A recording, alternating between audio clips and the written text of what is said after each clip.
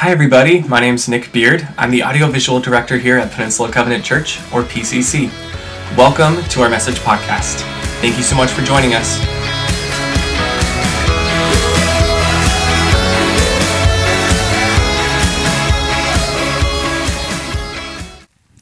Don't you love Brian?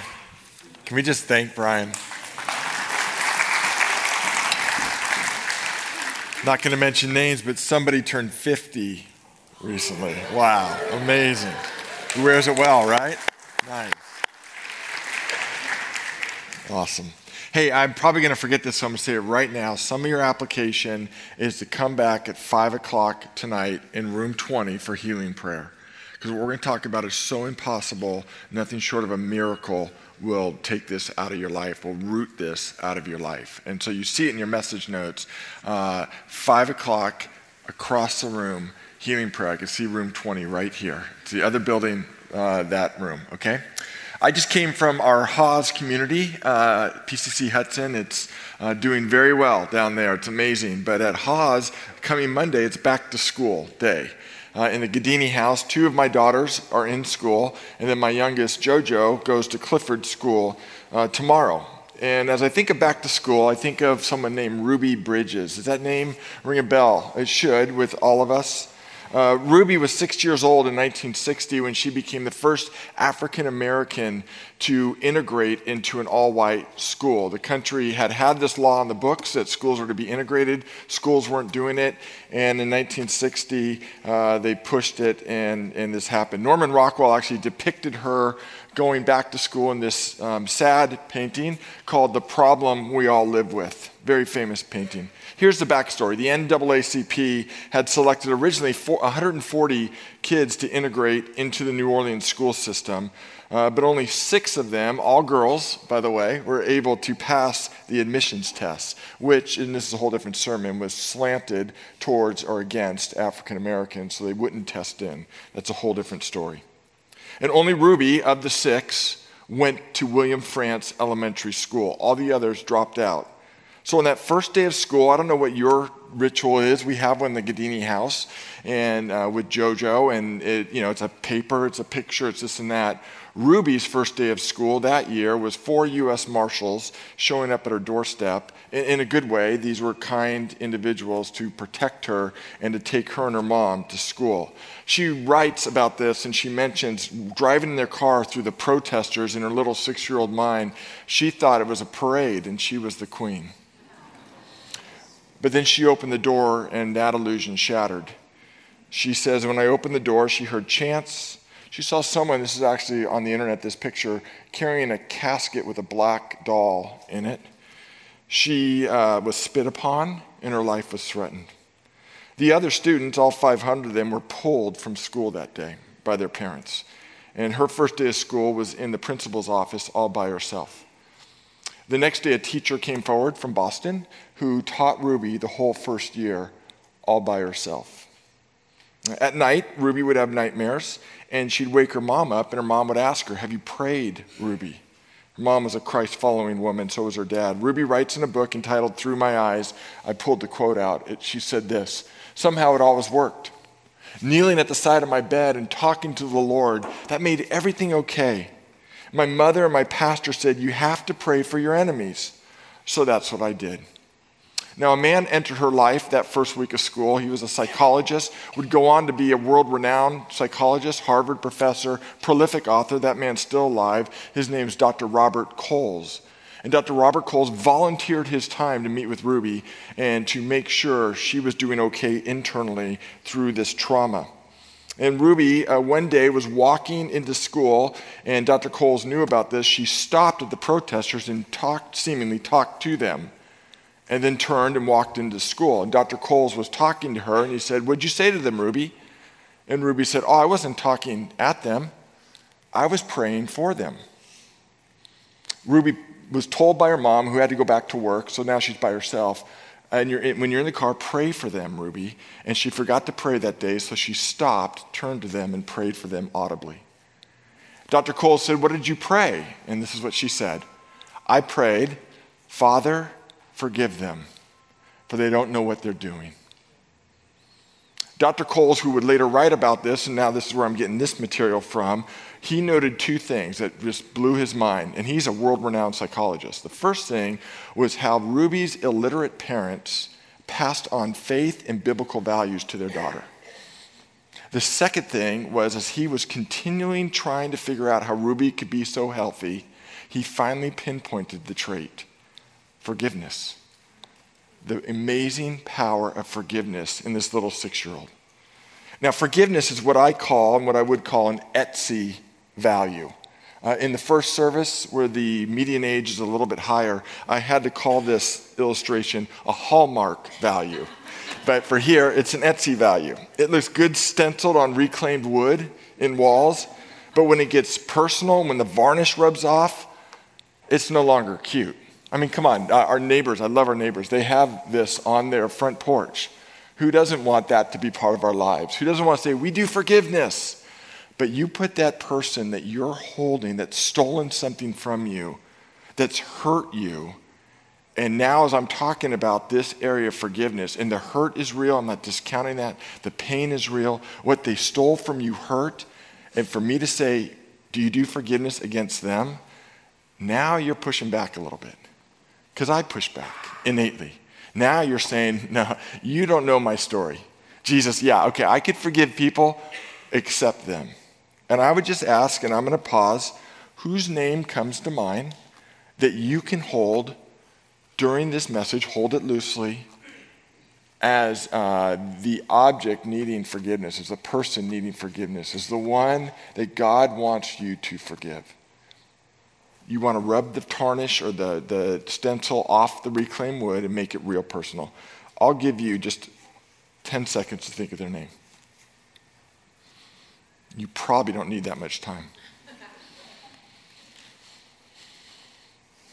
Would we not all agree that the greatest human stories ever told, that in the theaters, live or on screen, the things that cause us to cry are stories around this topic? How many of you know the name Corrie ten Boom? Right? A woman who was put in a Christian in a concentration camp and then had to forgive, came face to face with her Nazi perpetrators and had to forgive them. How many of you know the story of Nelson Mandela?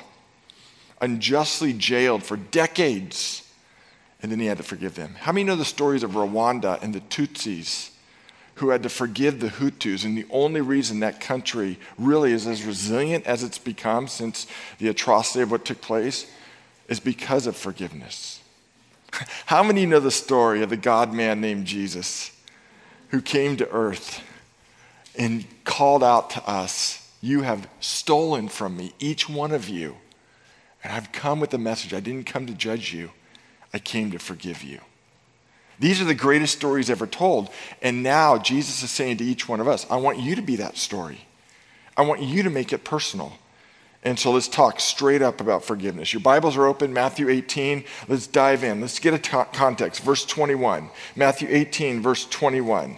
Then Peter, so Brian already talked about this. This is a private parable, okay? This isn't a public parable like if you were here last week. That was a public parable. This is just for the apprentices or people who identify as a follower of Jesus Christ. If that's you and you identify as a follower of Christ, this is Jesus' message to you.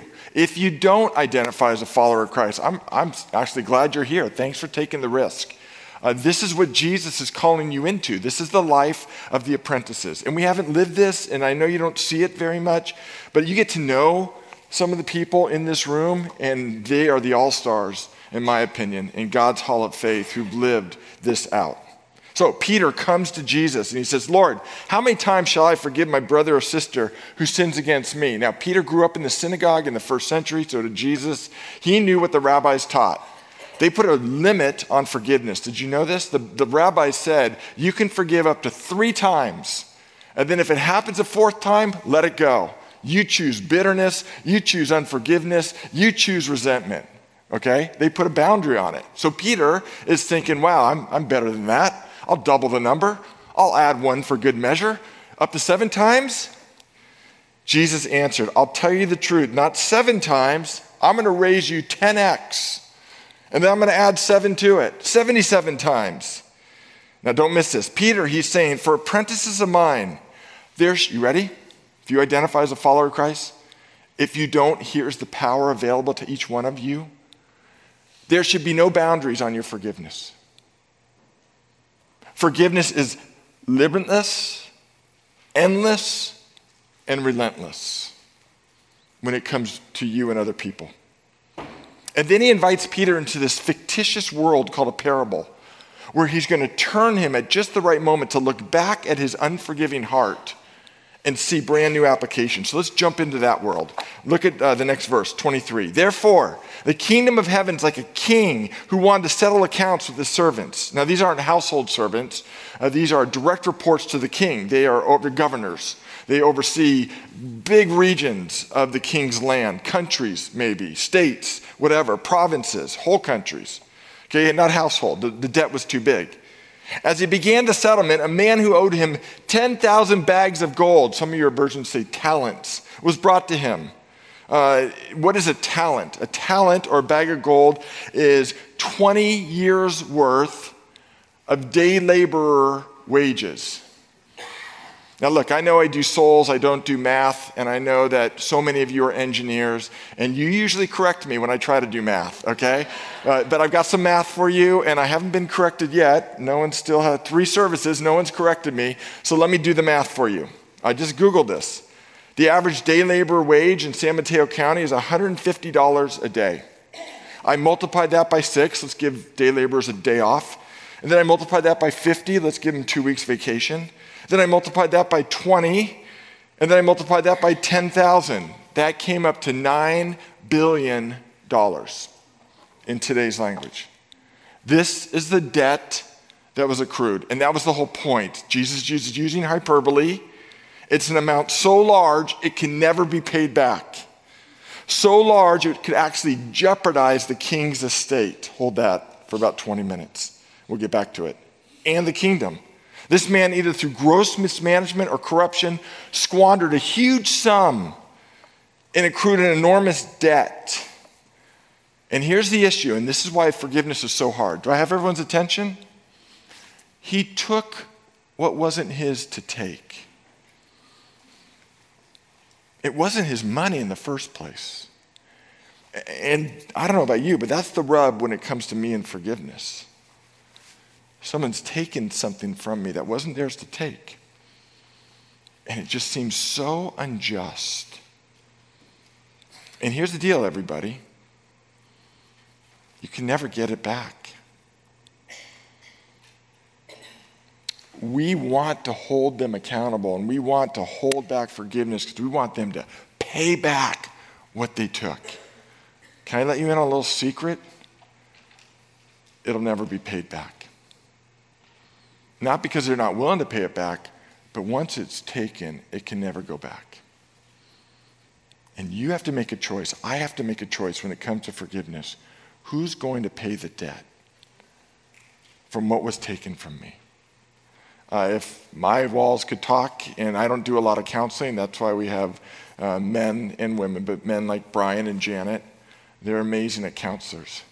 But you would hear in my office, they stole my purity. They stole my dreams. They stole my future. It's always talking about in almost financial terms. They took something from me. And I'm just telling you, when that happens and sin is all over the place, we've all been stolen from, there's no easy out of that place. There's no easy.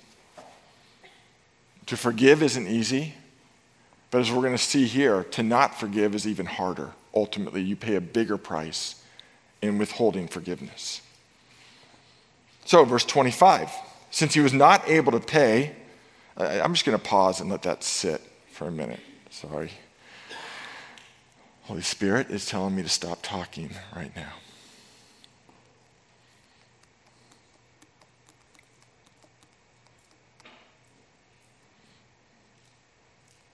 I can't shepherd you individually right now over that pain, but you have a wonderful counselor who can. Let him minister to you.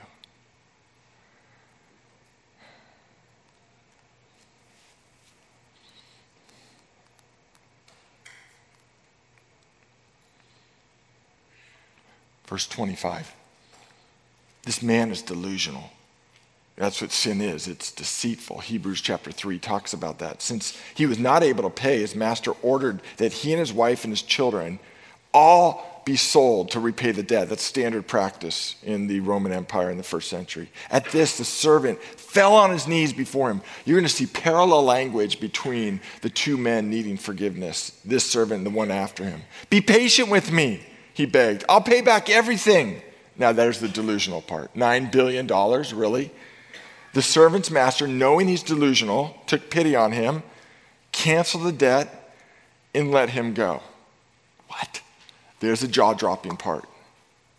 I'm just going to cut to the chase for the sake of time. And you know, Brian read it, how the sermon ends. He's released in freedom. He's walking out after being released from $9 billion worth of debt. And he comes across another servant, someone down the food chain, if you will, who owes him a minuscule amount, just a minuscule amount. Let's call it a week's wages. And it's parallel. That man falls on his knees. Take pity on me. Please forgive me. And he chokes him and says, you'll pay back every penny. And throws him in prison. And word gets back to the king. And the point of the parables in verse 34 to 35, here it is. The master handed him over to the jailers. Here's the key word, to be what? Tortured. There's the whole point. Withholding forgiveness is torture. The whole point of the sermon, of the parable. If you don't forgive, if you don't learn how to do it, it's like this insidious disease. I know it's not easy, but easy is off the table, friends. No choice is easy.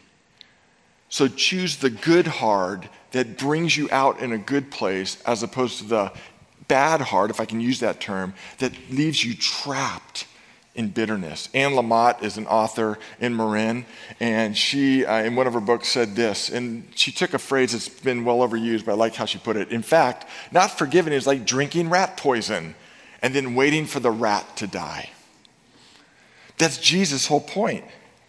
So the value for us in regard to forgiveness, how do I do that? I know you because you're probably like me. You'd give anything to live a free life. You'd give anything to have unbounded forgiveness that's limitless, that's relentless, that has no bounds. It's what God wants for you. It's what should mark the followers of Christ. How do we get there? Turn to page 2. Let's look at what the king had and then what he did. Because if we can see what the king had, we can do what the king did. That's the whole point, okay? Let's look at that. What did the king have and what did he do? Are you there on page 2? All right, here we go. What did the king have? Verse 26. At this, the servant fell on his knees before him. Here's the word. Be patient with me, he begged. I'll pay back everything. Patient. What does that word mean? Written in the original language, when Jesus spoke it in a different language, it means to be long-tempered. Some of your versions actually capture it better with long suffering. It means to bear an injury without having a meltdown. What's amazing about this king is things happen to him, but they don't destroy him. He's not controlled by what's done to him. So suffering happens without a choice. This is just the world we live in. People are going to sin against you. People are going to rip you off emotionally, relationally, financially. It's going to happen. You don't have a choice in that. This isn't heaven. This is not a Disney cartoon. This is real life, okay? What we do have a choice over is what we do with that. And that's the point of that word, patience. You think this is impossible? I would challenge you to consider 6-year-old Ruby Bridges and her ability to walk through day after day a hostile crowd. Well, what does that look like, Gary? How is that fleshed out? I'm so glad you asked. Look at the bottom of page 2 and let's look quickly. What did the king do? The servant's master, verse 27, this is so simple, took, but not easy, to quote my brother Brian Wren. This is simple, but it's not easy. He took pity on him. He canceled the debt. He let him go. There's the key, my friends. There's the key biblically to how to live free. So let's go through that a little slower. Took pity on him. I don't know what you think of when you think of the word pity. Actually, it seems like a wimpy word to me. But as I dove in, it's not wimpy at all. Do you know that word pity? Some of your Bibles say compassion. It means to be moved with compassion towards someone else's misery. It is the most often used character trait of Jesus in the Gospels. He is described by that word more than any other word in the Scriptures. That takes it out of the wimpy category right there. Jesus was a man who had compassion. Track with me here, okay? I'll bring you into vaguely, because these are captured and put on the podcast, but vaguely a forgiveness situation I've been wrestling with all year long. It has almost taken me under. And it's not something that even happened to me. I have plenty of those. But it's something that happened to someone I love in my family, my extended family. And something happened to her that was just unthinkable, and it almost took her out, and it almost took her brothers out too, as my sister. It almost took us out. And it was hard to get to that word, pity. Because of what was done, my wife has heard this a million times this year. I would never do something like that.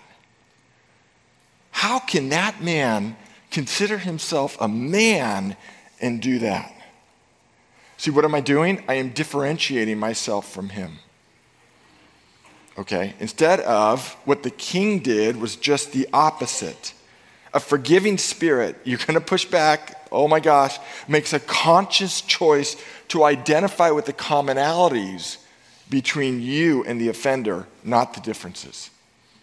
That's what the king did. That's what it means. It says he was patient with him.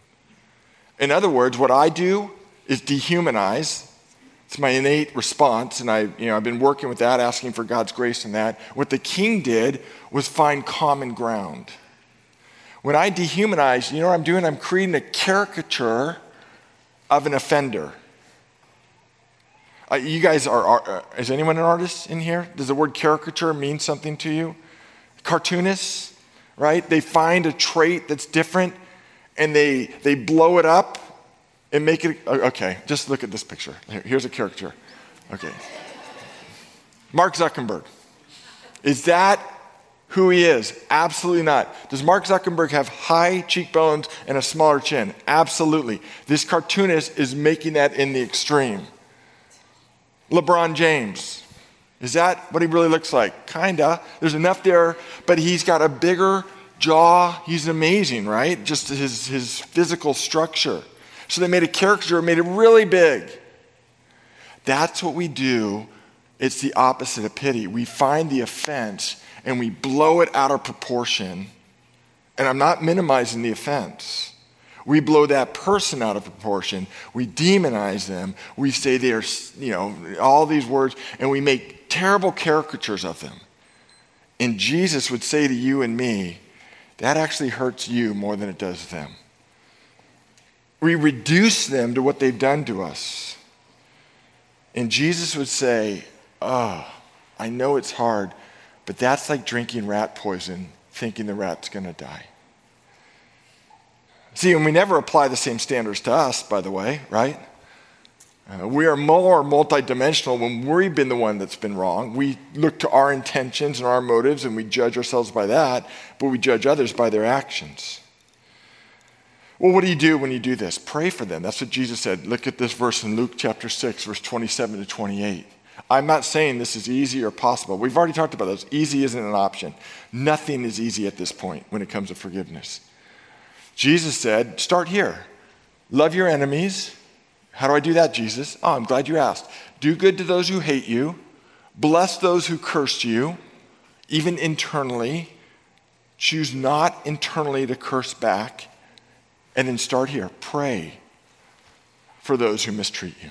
I am telling you, walking with Jesus for 35 years, I am just telling you this works. I can't even describe how it works. And sometimes my prayers are this, God, I can't even forgive. I don't even want to forgive. So there's my heart. There's my mess. Take it from there. I'm willing to let you take me from there. I can't do it on myself. Over time, God takes you on a journey. It's not easy, but the journey ends in freedom. So I want to take 10 seconds, 15, because you probably don't need to access this, a hard time to access this. Who is it that needs you to pray for them? Who is it that you're holding and God's going? Start with prayer. Start with prayer.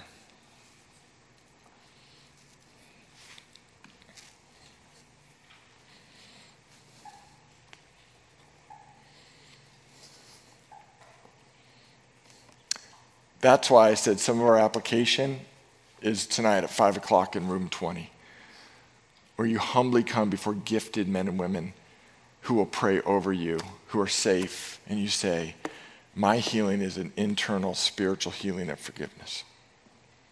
Then look what he did, he canceled the debt. It's amazing to me that most of us, myself included, when we looked at that amount, the talents, we weren't aghast by that. But then a story happened, I just learned about it this morning, this week, that may help you. At NYU this week in medical school, there's a ceremony for first-year med students where they it's called a robing ceremony. My brother's a doctor, his daughter's a doctor, they talk about this, where the first year of school becomes official when they start school, and they're given a doctor's robe.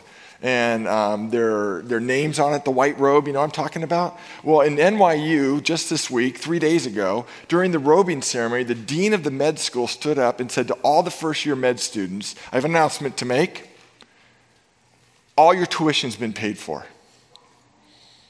All of you, cancel your student loans. It's been paid for. Okay. Think of your emotional response there. The other services were a little more responsive. Suddenly I'm going, that was a terrible illustration. That's what the king did to this servant. $9 billion, he just said, bam, off the ledger. You're free. See, that's counterintuitive, right? What Jesus is saying is you cancel the debt. Don't take revenge. Don't make to look the offender pay for what they took from you. You pay it. You carry the debt. You pay it off yourself. Now I want to quickly say, I am not talking about averting any legal or criminal protection, okay? I'm not talking about that. I'm talking about the internal need to take revenge. At the core of our unforgiveness is an anger over a debt that was stolen from you. And Jesus is saying, get rid of the ledger. Quit accessing it in your mind. Put it on my account. And you go free. I'll take care of that debt. He said it this way in Romans chapter 12, verse 19. Don't take revenge, my dear friends, but leave room for God's wrath. Anyone remember last week's message? For it's written, it's mine to avenge. I'll repay, says the Lord. And so God would say to you and me, first thing, have pity, find common ground, all counterintuitive, cancel the debt, because the debt's hurting you more than them. They'll never be able to repay it. Thirdly, lastly, let them go. Or as we say around here, take them off your hook and put them on God's hook. This is extra material, bonus, not going to be on the screen. You're welcome. In the Bible, the last book that Paul ever wrote, a book called 2 Timothy, he's in prison. He has already gotten a death sentence. He will be beheaded. He died on the Appian Way outside of Rome in a matter of weeks. And so he's writing his number one apprentice, Timothy. And in the last book he wrote, in the last chapter, almost in the last verse, he's reflecting on his life, and he says this, listen with your ears. He says, Alexander the metalworker did me a great deal of harm. He's pulling up a ledger. But then he says, the Lord will repay him for what he's done. It's as if he's saying, I don't have time to waste on that debt. I'm going to be dead soon. So the Lord will take care of him. See, you do the opposite of what this servant did. The servant left the king's presence, having been forgiven, and as a servant, someone comes to him, who's his servant. Am I making sense? Are you tracking with me? Gets on his knees, and the servant takes the posture of a king, chokes him, pulls him down on his knees, and the man's begging for mercy. And the servant who takes the posture of the king and the authority of the king chokes him and sends him to prison. He has no right to do that. And what Jesus is doing, we're pulling out of the sermon, we're almost done. He's holding a mirror before us to see what you look like when you choose not to forgive. We are the servants acting like a king. And what's the remedy for that? What do you do when you're a servant acting like a king in the authority of the king and withholding what the king would do? What do we do? Are you ready? You worship the king who became a servant. You fixate on Jesus, who looked down on all his creation from heaven and in horror said, "Oh my gosh, what are you stealing from me? My creation matters to me." And you're stealing from each other. You're stealing purity. You're stealing dignity. You're stealing worth. You're accruing a debt you'll never be able to repay. And so what did the king do? He became a servant. And he came to a cross and died. And one of the last things Jesus said on the cross, it was in Aramaic, and they just pulled the word right into your English Bibles, tetelestai. It is finished. You know what it really means in Aramaic? Your debt is forgiven and has been paid in full. It's the last thing the God-man said. So that we could walk this earth worshiping the King, and with the power of that pulsating through us, be forgivers ourselves. I know that's difficult. I know it's impossible. And as you push back, what I want you to do is focus on the King and think of the greatest stories ever told, like Ruby Bridges. You know what Ruby does now? Among other things, she travels the country and speaks on college campuses in something called a Veritas Forum. They've had it at Stanford, they've had it at Berkeley, USC has had it, UCLA, they have it at all the great universities around. And I picked up one of her quotes from Columbia University. You know what she talks about in the Veritas Forum? Forgiveness.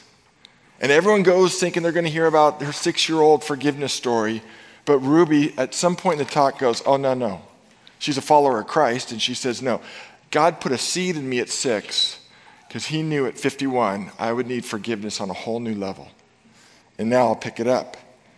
She told the crowd at Columbia University, "I have 3 sons, but I have 4 in my heart.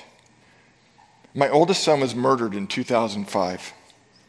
Someone who looked just like him stood over him and shot him 11 times in New Orleans. What makes the tragedy even greater was that son was in New Orleans because he was investigating a drive-by shooting on one of her other sons. And that other son wasn't killed.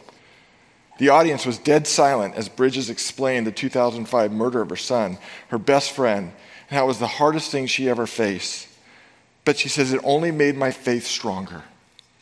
I refused to ask why me." She said, "The more my faith is tested, the stronger it gets." Because at a young age, illiterate parents impressed upon Ruby the most freeing way to live is to follow Jesus and to do what Jesus did, and that means forgive. That's why Ruby is one of the greatest stories ever told. That's why you can be a great story on the peninsula in 2018. Let's pray.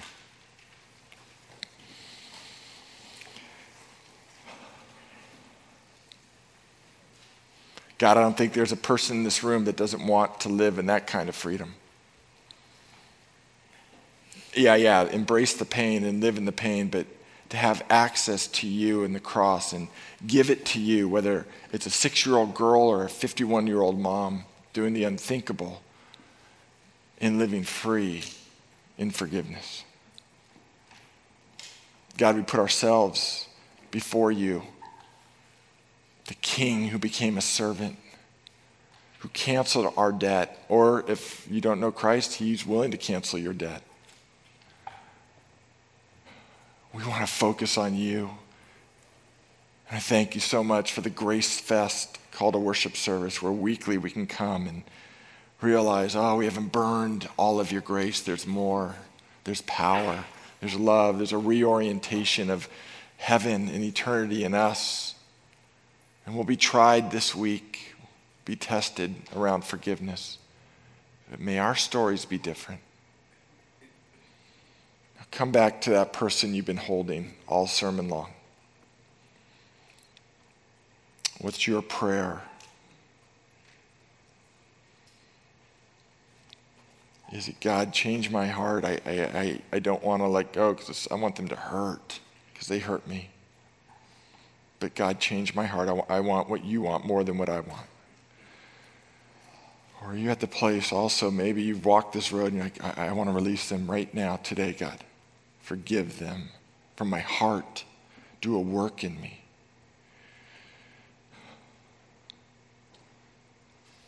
God, we need you. Culture's spinning out of control. We're called to a different way of living completely under an amazing King in the kingdom. Help us to be different.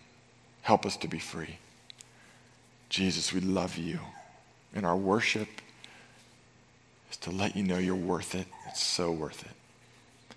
Commit ourselves to you in your name. Amen.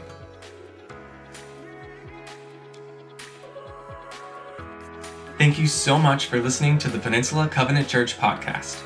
We believe you're here for a reason, and we would love to connect with you more. Our campuses are located in Redwood City, California. You can find us online at wearepcc.com and on Facebook, Instagram, and Twitter. Just search for We Are PCC.